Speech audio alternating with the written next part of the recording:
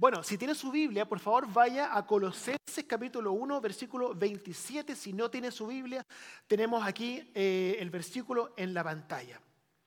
Dice así, dice, a estos, escuche esto, a estos Dios se propuso dar a conocer cuál es la riqueza, gloriosa riqueza de este misterio entre las naciones, que es Cristo en ustedes, la esperanza de gloria. Ok. Es un versículo un poco complejo, así que lo voy a volver a leer. A estos, está hablando de los cristianos, Dios se propuso dar a conocer cuál es la gloriosa riqueza. Hay una riqueza que es gloriosa de este ministerio entre las naciones, que es que Cristo, en ustedes, la esperanza de gloria. ¿Ok?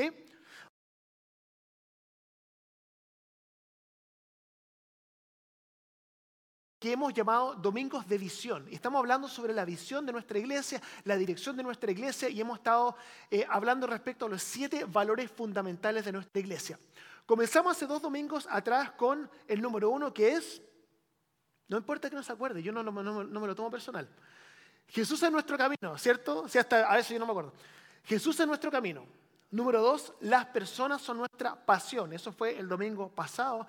Y hoy día vamos a estar hablando sobre el tercer valor fundamental, que es la esperanza es nuestra bandera. La esperanza es nuestra bandera.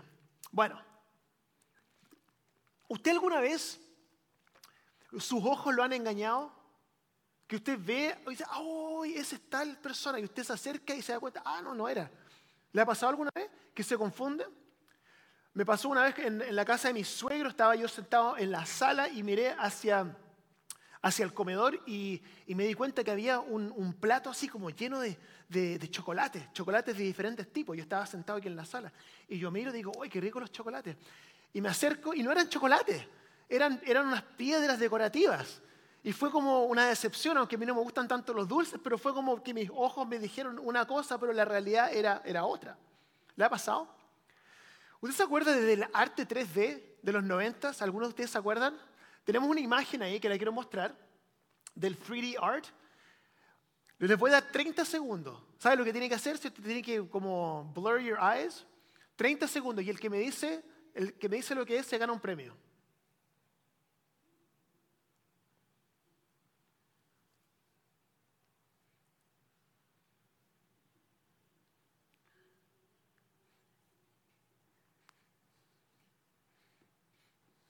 ¿No?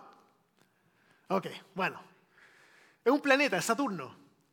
¿Ok? En algún momento quizás usted lo va a poder. Vamos a sacar la pantalla. Eso, sáquenlo porque si no van a estar mirando todo el tiempo y no van a prestar atención. Pero muchas veces nuestros ojos nos engañan, ¿cierto? Y no solamente nuestros ojos nos engañan, sino que también nuestros oídos nos pueden engañar. ¿Usted sabe dónde fue el terremoto más grande de toda la historia? Fue en Chile, en el año 1960.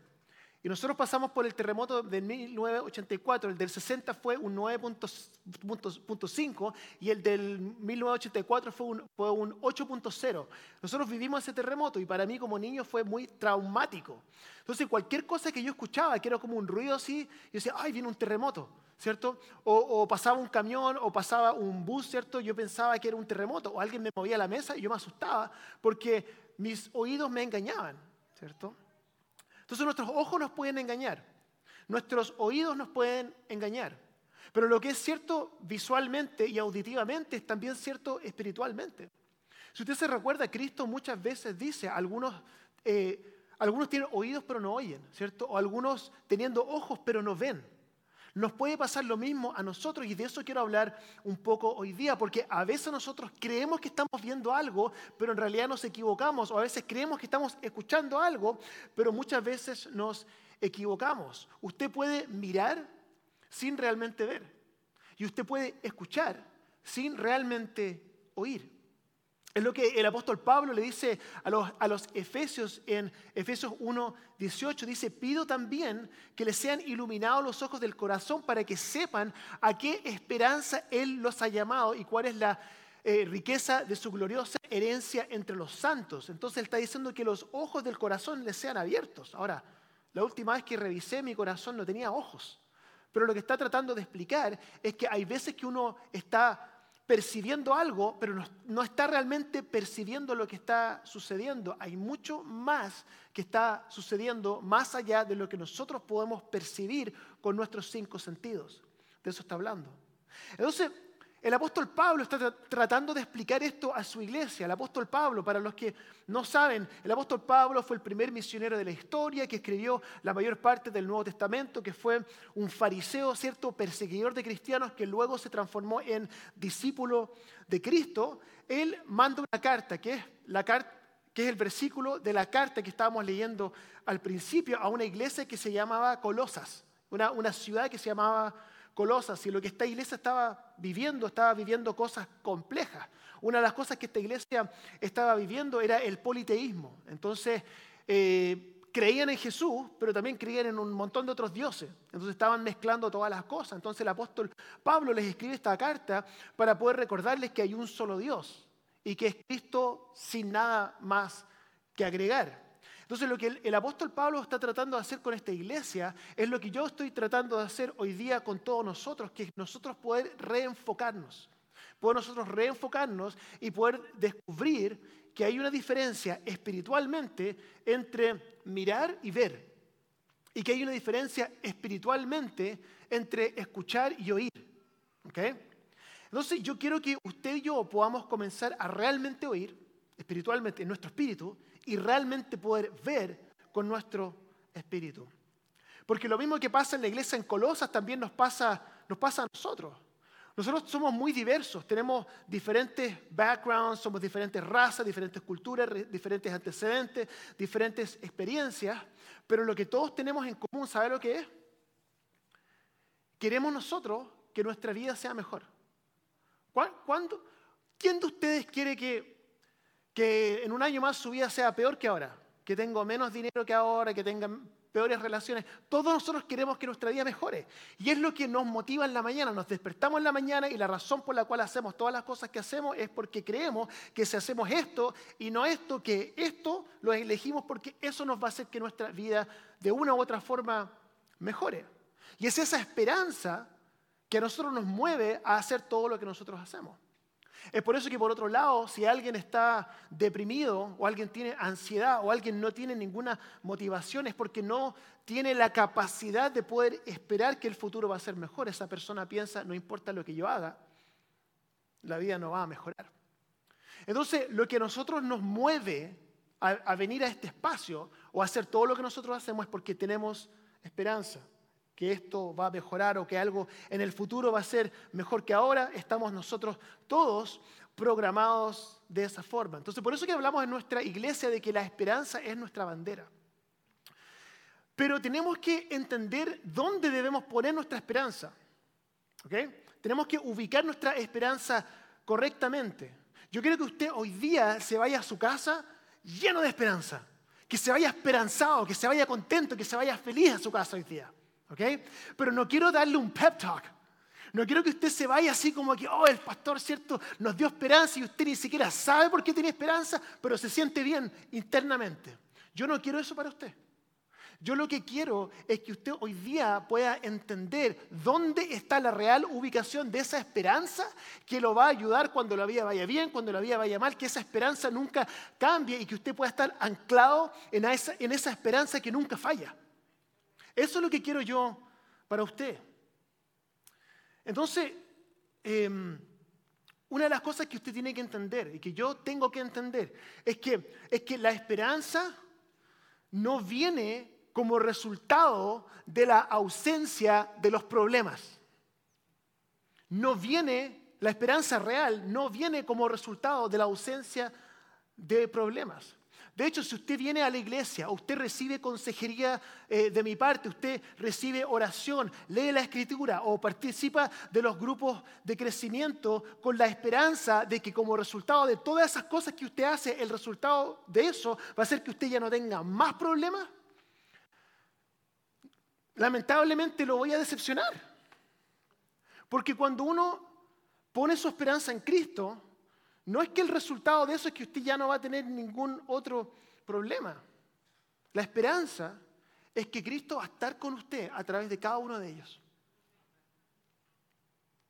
Esa es la esperanza de Cristo. Mire, yo he hecho muchos funerales a lo largo de mis años. Y realmente, ¿qué diferencia hay entre un funeral cristiano y un funeral no cristiano? Oiga, es increíble la diferencia.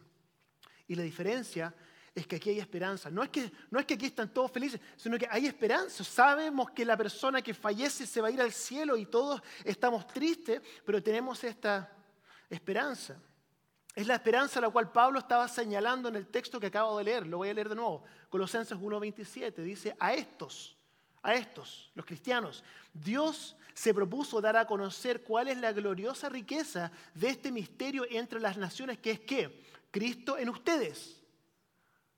La esperanza de gloria. Entonces yo quiero ayudarle a usted en esta mañana a poder recalibrar su esperanza. ¿Se entiende? Recalibrate, como reubicar, ¿cierto? Afinarla, que sea precisa. ¿Alguna vez usted ha perdido algo? Se le pierden las llaves, ¿cierto? El otro día soñé que se me perdía el carro, no lo encontraba. Pero se nos pierden diferentes cosas, todo nos ha pasado. Lo mismo nos puede pasar con nuestra esperanza. Con nuestra esperanza no sabemos, necesitamos reubicar la esperanza. Pensamos que está aquí, pero realmente no está aquí. Entonces quiero yo ubicarlo bíblicamente donde esto se encuentra. Pero quiero comenzar diciendo dónde no está la esperanza. La esperanza no es que usted va a estar libre de deudas. La esperanza no está en que Dios a usted lo va a sanar. La esperanza no está en un futuro mejor. La esperanza no está en que usted sea rico. La esperanza no está en que usted sea famoso. Oiga, si Dios a usted a eso se lo da, perfecto, ningún problema. Incluso yo puedo orar para que Dios a usted lo bendiga, pero por todos lados. Pero le garantizo que si usted pone su esperanza en eso, se va a decepcionar. Porque la realidad es esta. Y no quiero deprimirlo. Pero esta es la realidad. La realidad es que nuestros cuerpos se van descomponiendo en la medida que va pasando el tiempo. A mí me duele la espalda siempre. Estoy con un dolor aquí, ¿cierto? Y ese dedo gordo me duele constantemente. Y digo, bueno, no pueden ser los años, ¿cierto? Es imposible. Pero es así, ¿cierto? Van pasando los años y el cuerpo se va descomponiendo. Al pasar del tiempo, uno se va volviendo cada vez más irrelevante en los ojos de la sociedad y simplemente la realidad, ¿cierto? Con mi esposa lo hablamos hace unos días atrás. Decíamos que es muy poco probable que los dos fallezcamos en el mismo momento. ¿Sabe lo que eso significa? Que va a llegar un día en que o ella va a tener que lidiar con mi muerte o yo voy a tener que lidiar con la muerte de ella. Es la realidad, es simplemente la realidad. La vida, para la persona que no conoce a Cristo, la vida realmente es simplemente una tragedia.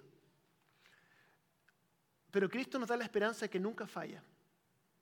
Pero nosotros tendemos a perder esa esperanza. ¿Y sabe por qué? ¿Sabe cuál es el síntoma de nosotros perder la esperanza? Es cuando nos sorprendemos cuando algo malo nos pasa. Uno dice, oiga, pero ¿por qué me pasó eso si yo soy cristiano? Yo estoy siguiendo a Cristo.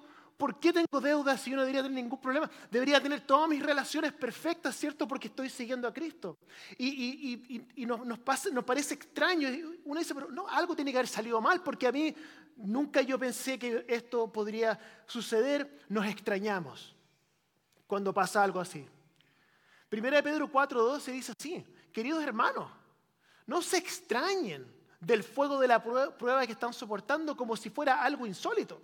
No se sorprendan. Y Juan 16:33 dice, en este mundo, ¿qué dice? Enfrentarán aflicción, ¿cierto? Entonces, no nos sorprendamos cuando nos pasen estas cosas. Quiero explicarlo de esta forma. Vamos a retroceder un poco en el tiempo, ¿ok? Entonces, cuando Cristo entró en el mundo, la entrada de Cristo en el mundo fue importante por muchas razones, ¿ok? Pero fue específicamente significativo para parte de la comunidad judía. ¿Por qué? Si usted retrocede en la historia y se va a Génesis capítulo 12, usted se va a dar cuenta que Dios a Abraham le estaba haciendo una promesa. Le dijo a Abraham, vas a tener una gran nación, vas a tener gran riqueza, vas a tener gran poder. Pero nada sucedió por mucho tiempo. Hasta que finalmente llegamos al reinado de David y Salomón, que fueron 40 años y 40 años, y los israelitas a esto le llaman los tiempos dorados, que fue el tiempo, digamos, perfecto, ¿cierto? Pero luego de eso, el rey Salomón tiene un hijo, ¿cierto? El nombre del hijo, Jeroboam. ¿Cómo se dice en español? No me recuerdo. Roboam, disculpe. Roboam. Entonces, él era el hijo así como ¿cierto? Digamos, como dice el patito negro, ¿cierto? El que cometía la oveja negra. Entonces, él dividió el reino, ¿cierto? Estaba el reino del norte y el reino del sur, y luego de ahí para adelante comenzaron puros problemas. Los profetas insistían que volvieran, ¿cierto?, a los caminos de Dios, y volvían por un poco de tiempo, por después se devolvían, y luego los asirios conquistaron el reino del norte, y luego Babilonia aniquiló a los asirios, luego los judíos fueron deportados a Babilonia, luego los persas conquistaron Babilonia, y luego los persas permitieron que los judíos volvieran por un tiempo, ¿cierto?, a Jerusalén a tratar de reconstruirlo, pero nunca fue lo que fue en los tiempos dorados, y luego nosotros tenemos 400 años entre el Antiguo y el Nuevo Testamento donde hay silencio, ¿cierto? Y en ese tiempo Alejandro Magno se apodera de todo el mundo conocido. Los judíos sí logran un periodo de 100 años de independencia, que es cuando ellos celebran Hanukkah, ¿cierto? Fue un tiempo en el cual el pueblo de Israel fue una vez más libre, pero luego de eso, como ustedes saben, los romanos se agarraron todo, y ese es el momento donde volvemos a entrar a la historia bíblica, y es cuando Jesús entra dentro de la historia. Entonces, los judíos estaban desesperanzados completamente, porque la promesa de Abraham no se había cumplido, o se cumplió entre comillas por 80 años, pero luego lo perdieron. Pero entra Cristo a la historia, y hay un segmento de los judíos que están muy esperanzados, porque dicen, esta es la persona que finalmente nos va a librar ¿de qué? Del gobierno romano. Porque ellos, ¿qué es lo que buscaban? Ellos querían gloria, ellos querían reconocimiento, ellos querían volver a los tiempos donde sus enemigos estaban bajo sus pies. Entonces entra Cristo y dicen, esta es la persona que nosotros estábamos buscando. Para ellos significaba esperanza de que los salve del dominio romano, esperanza de que sean devueltos a su antigua gloria, esperanza de que vuelvan a someter a sus a sus enemigos bajo sus pies. Y todos ellos asumían de que a eso se refería Cristo cuando Él hacía los milagros. Decían, ven, Él es el que nos va a librar del dominio romano. O cuando Él hablaba las parábolas, mira cómo enseña, ¿cierto? Él luego nos va a librar del imperio romano. O todas las cosas que Cristo hacía o hablaba, ellos asumían que era una confirmación de que Él iba a aniquilar a los romanos, y que luego ellos, ¿cierto?, especialmente los 12, iban a estar reinando con Cristo dentro de Israel. Pero, ¿qué es lo que estaba sucediendo con ellos? Ellos estaban mirando sin ver. Ellos estaban escuchando sin oír. No se daban cuenta que había mucho más que estaba sucediendo que ellos no lograban percibir con sus 5 sentidos. Ellos estaban viendo el reino de los cielos como un reino físico, y no lo estaban viendo como un reino espiritual. ¿Qué es lo que sucede? Gran decepción para todos. Cristo es apresado, todos los discípulos lo abandonan, Cristo es llevado ante los tribunales, Cristo dejó de defenderse, comenzaron a azotarlo, lo clavaron en una cruz y luego se murió. Imagínense lo que estaban pasando los judíos, lo que estaban pensando por dentro. Su Salvador se había muerto y también se murió su esperanza. Desde su perspectiva, había todo sido una promesa vacía. Estaban mirando sin ver, estaban escuchando sin oír. ¿Alguna vez usted se ha sentido así? De lo que usted pensaba que Cristo iba a hacer en su vida, no es lo que usted creía. No es lo que usted creía. Usted pensaba que iba a tener un mejor trabajo, usted pensó que esa relación se iba a restaurar, que íbamos a tener un mejor gobierno, que usted va a poder ya salir de la depresión, menos ansiedad, mejorar su salud, mejorar su vida. Pero se da cuenta que al parecer las cosas no van como usted quisiera que fueran, y usted siente como que la promesa no se cumplió. Quiero proponerle a usted en esta mañana que es muy posible que usted esté mirando sin ver y que esté escuchando sin oír. Que hay mucho más que está sucediendo y que necesitamos reubicar o recalibrar dónde está la locación de nuestra esperanza. Igual que los discípulos, nuestra suposición podría ser similar a la suposición de los judíos. Esperamos nosotros que Dios actúe de la manera en que nosotros esperamos, pero descubrimos que los discípulos habían malinterpretado a todos los profetas y a toda la historia y no tenían idea de lo que Jesús estaba hablando, y lo mismo nos puede pasar a nosotros. Nosotros podríamos ser muy críticos de los judíos y pensar, oye, si yo hubiese estado en ese tiempo, yo me habría dado cuenta inmediatamente que el reino de los cielos se refería a un reino espiritual y no físico. Yo creo que no. Yo creo que no nos habríamos dado cuenta. ¿Sabe por qué? Porque ahora no nos damos cuenta de lo que Dios está haciendo. No nos damos cuenta. Nosotros muchas veces esperamos y ponemos nuestra esperanza en algo que cuando el mundo se acabe, también se va a acabar. Pero nuestra esperanza tiene que estar puesta mucho más profunda. ¿Qué es lo que pasó con Cristo? Cristo muere, ¿cierto? ¿Y luego qué pasa? Al tercer día, ¿cierto? Resucitó. ¿Y qué es lo que sucedió? Ahora entendían. Ahora empezaron a ver. Ahora empezaron a entender. Ahora empezaron a escuchar. Ahora se dieron cuenta. Y se da cuenta cuando ellos se les abrieron los ojos espirituales, los ojos del corazón se les abrieron, como dice el apóstol Pablo. Ahora entendieron que todo el tiempo estaban mirando sin ver y estaban escuchando sin oír. Se estaban dando cuenta de que realmente lo que Cristo vino a hacer no fue a librarlos del gobierno romano, sino que a librarnos de la consecuencia de su pecado. Y lo mismo que fue cierto para ellos es cierto para nosotros también. ¿Y sabe lo que me preocupa? Es que usted pueda escuchar y diga, lo libró de sus pecados. Esa ya me la sabía. O sea, gran sorpresa, ¿cierto? What else you got? ¿Cierto?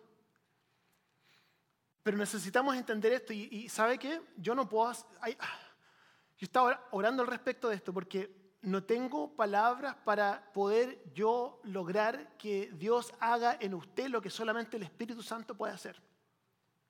Que es que usted pueda abrir sus ojos espirituales.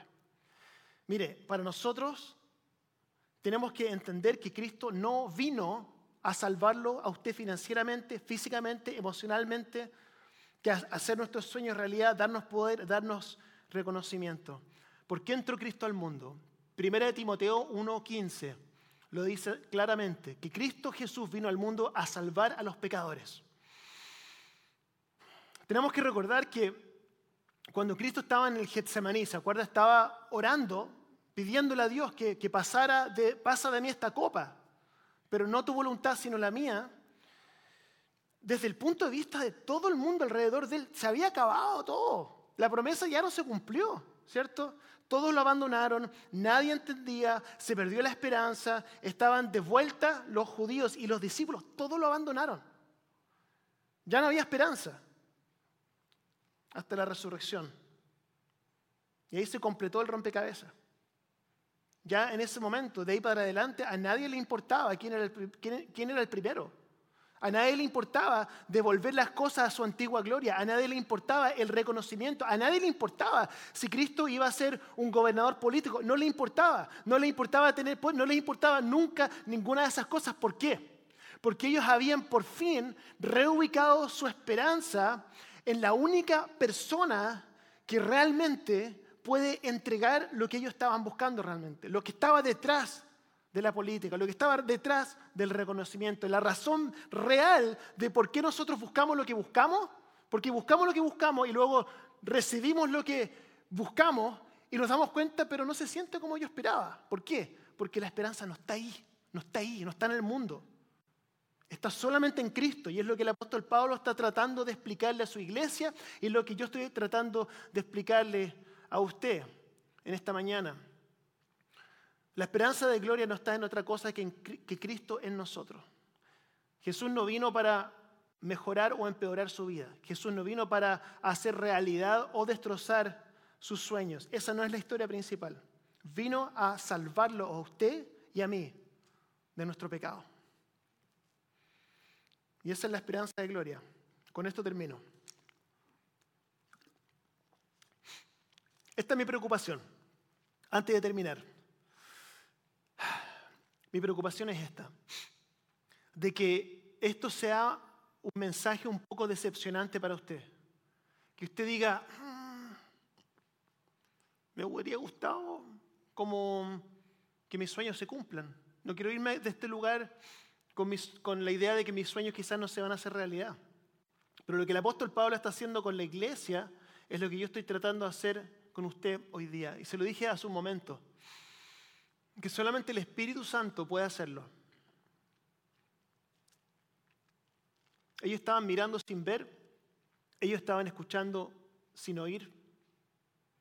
Y quizás usted también lo está haciendo. Colosenses 1:27, lo voy a leer de nuevo. Y que el Espíritu Santo me guíe. A estos Dios se propuso dar a conocer cuál es la gloriosa riqueza de este misterio entre las naciones, que es Cristo en ustedes, la esperanza de gloria. Mire, en el Antiguo Testamento, esto lo habíamos dicho antes, Dios estaba sobre todo, Elohim, ¿cierto? Después, Nuevo Testamento, Dios con nosotros, Emmanuel, ¿cierto? Y ahora, Cristo en nosotros.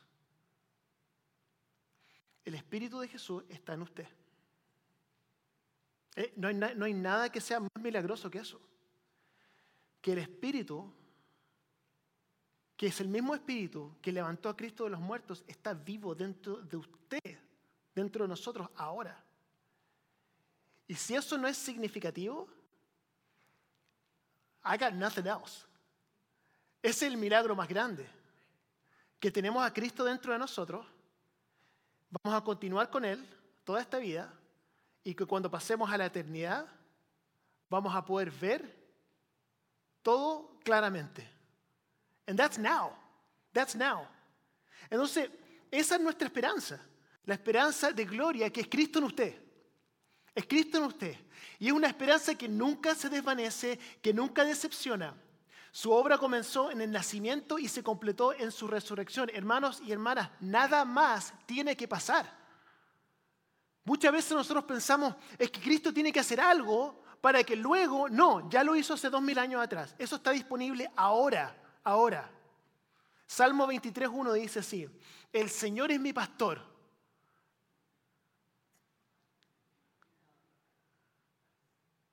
Solo me falta un poco más de dinero. Pero solo me falta mejorar esta relación. Señor, mi pastor, no, solamente necesito comprarme la casa. Señor, mi pastor, no, solamente no, hermano y hermana, ¿es Jehová su pastor? ¿Sí o no? I got news for you. Nada le falta. Nada le falta. En Cristo lo tenemos todo. Ahora. No más rato, no más tarde, no en otro. No, porque Cristo hizo lo que hizo en la cruz hace 2000 años atrás. Nada nos falta.